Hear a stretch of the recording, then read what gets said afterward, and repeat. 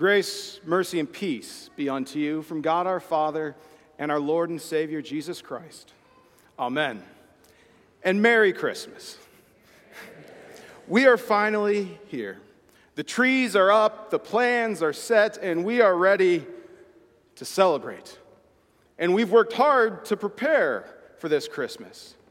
We've done things to our homes, gotten decorations ready and lights put up on the roof. We've got all the food that we need for an excellent Christmas feast. We've made all the right plans and know who's coming when, and even that plate of Christmas cookies still looks immaculate and ready to eat. And we're ready to celebrate. Christmas is truly a great and grand celebration in our lives. One that brings so many things to us. Family to see, songs to sing, lights and decorations to admire. But it's also a familiar celebration. You knew when you walked in the doors this afternoon what songs we'd probably be singing. And it's probably no shock that we read from the prophet Isaiah and from Luke chapter 2. And each of you individually in your own families have traditions, familiar things that you work very hard to make sure happen year after year after year. And that's how it was for me too, growing up. We went to the same service on Christmas Eve. Christmas Eve night was at Nana's house, and then Christmas Day was at my aunt's. And because we had such a large extended family of cousins and great aunts and uncles and grandparents, and everyone knew we were gathering at my aunt's, well, all the presents would end up there. And come Christmas afternoon, we'd finally sit down to share our gifts with one another, and every now and again, we'd run into a problem. There would be a gift picked up that had been carefully purchased, wonderfully wrapped. If it was from out of state, had been sent weeks in advance to ensure it was there, and the tag would be missing. And unless you had a very good memory of what you got every single person, it became quite an adventure to figure out just who exactly this Christmas gift was for. But it's also that way in our own lives at times. Who is your Christmas celebration for? Is it for your mom and dad so that they have an opportunity to have their children and grandchildren all together in their living room for at least one evening for just a few hours?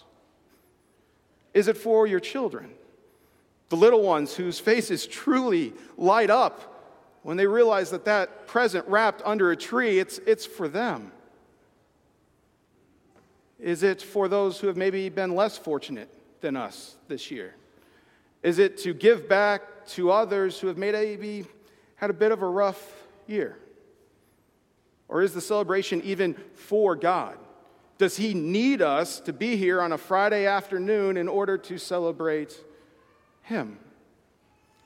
See, the scope and the scale of our Christmas celebrations are grand. They're wonderful, but sometimes in that scope and in the scale and the grand nature of our festivities, we can be all prepared for Christmas, but forget who Christmas is truly for. So often we get caught looking at that scope and that scale that we can forget that this time of year, tonight, this afternoon, Christmas Eve, tomorrow, Christmas Day, this whole season is actually for you. That Christmas is not just a communal celebration, but a very personal event. That God came for you. Christmas is individually important to us because of that individual who came for us. That is the reminder that the angels gave the shepherds that night, those shepherds who are watching their flock, taking care of their sheep. And the angel starts by saying there is good news of great joy for all people. But then he reminds them, it is for a specific reason that there's good news of great joy. It is for specific people that this celebration, this great, wonderful thing has happened. It is for you this day. A Savior has been born in the city of David, one who is Christ the Lord. And even from the prophet Isaiah, he speaks to the personal nature of the Savior who would come. That it is to us, to me, and to you, that a child would be born and a son would be given. A few chapters earlier in Isaiah, he says that the one that will come will be Emmanuel, something that Matthew reiterates in his gospel. That Jesus is not only with us, but he came for us. That he came for you. That the true gift of Christmas is for you. It can almost seem counterintuitive at times, almost like it goes against the spirit of the season to think of ourselves first. After all, we've put in so much effort, spent so much time trying to make others happy. We spent the time buying the gifts and wrapping them. And we even go through great hoops, jump through them in order to make people just feel comfortable. Put on plenty of brave faces and maybe even, dare I say, fake smiles. Perhaps a not so truthful joy when we say Merry Christmas. We have done so much to make others happy that we can forget that this is a celebration for us. That God's gift to you is a Savior that comes for you. Comes into a world that is messy and sinful. Comes for people whose lives are messy and sinful. All to bring you a gift that has nothing to do with you making the nice list this year. He comes to bring you a gift, no matter the baggage, the frustrations, the disappointments, the heartbreaks, or even the failures that you carry with you this Christmas. He came in love on a night in Bethlehem, and he didn't stop there. No, the joy of God's gift for us doesn't end December 26th. It's a gift that's here for us each and every day. A gift that worked very hard, went to great lengths in order for us to know just how much God's love for us truly is. It's a gift of hope for us that has nothing to do with being earned, but is just purely, freely given on account of just who this child is, what this child who was born came to do. One of the greatest, but admittedly most humbling reminders of this is in the great Christmas hymn that answers the question, what child is this? In the second stanza of that hymn, after we've sung about him sleeping on his mother's lap and being there with the angels, we sing the following words, that nails and spears would pierce him through, and that the cross would be borne for me and for you. We celebrate today not because there was some baby born that just stayed laying on his mother's lap. We don't celebrate today because there's a little town of Bethlehem, but rather we celebrate because exactly what that child came to do, he did, and he did for you. That a Savior came for you. That God has for you a great Christmas gift. And unlike some of those gifts at my family celebrations when I was a kid, there's no ambiguity as to who this gift is from and who this gift is to. That the gift of our Savior, the gift of Jesus, comes for you.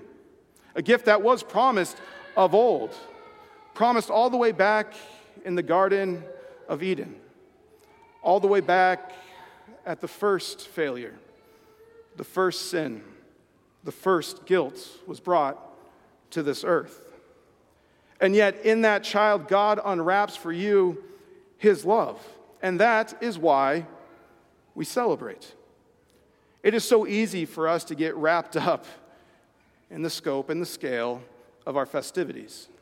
It is so easy for us to get consumed by making sure that all the right boxes get checked for us, for our families this Christmas season. And it becomes easy to forget the true impact that that child has on our life each and every day. We can almost become numb because of the familiarity to the true message of Christmas. That God's love for us is great and that he sent his only begotten Son so that we would know just how great that love is. And though it is a familiar message, it is still the greatest aspect of tonight. It is the greatest aspect of tomorrow. It's the greatest aspect of this entire season. It's the greatest aspect of our lives. That whether it all goes to plan in the next 48 hours or it feels like a Christmas you just have to suffer through this year, God has for you a gift. God gives for you his Son. It must have been something to be those shepherds. Ordinary guys doing a relatively ordinary thing, but given an extraordinary opportunity. See, they went into town. They left the fields. They went and they found the animal stall. They found Mary and Joseph, and they found the child. They found Jesus just as it had been told to them. But what we're not told of is, did Jesus see them? Did he sleep through the entire encounter, as many of our songs seem to indicate? Or did he look up at them? One thing we know about ourselves is that Jesus sees us. And Jesus sees us for who we truly are. Jesus sees us and sees all the things that we'd like to keep hidden, like to keep wrapped up, especially around this time of year. Jesus sees those things in our life that we wish never existed.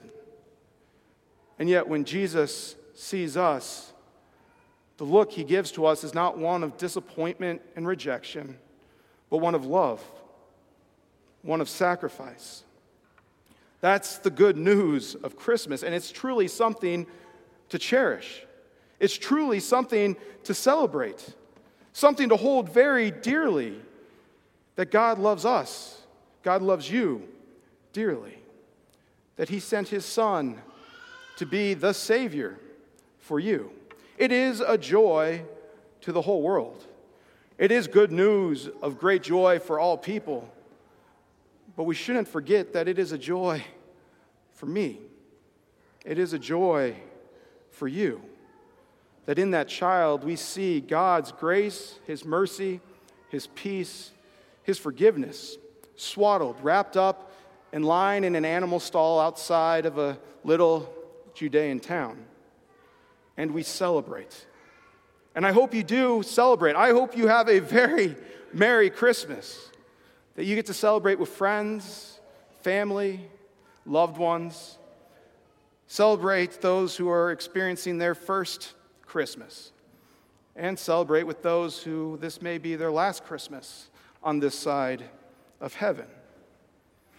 But as we prepare for our great celebrations, take to heart, cherish what God has done for you.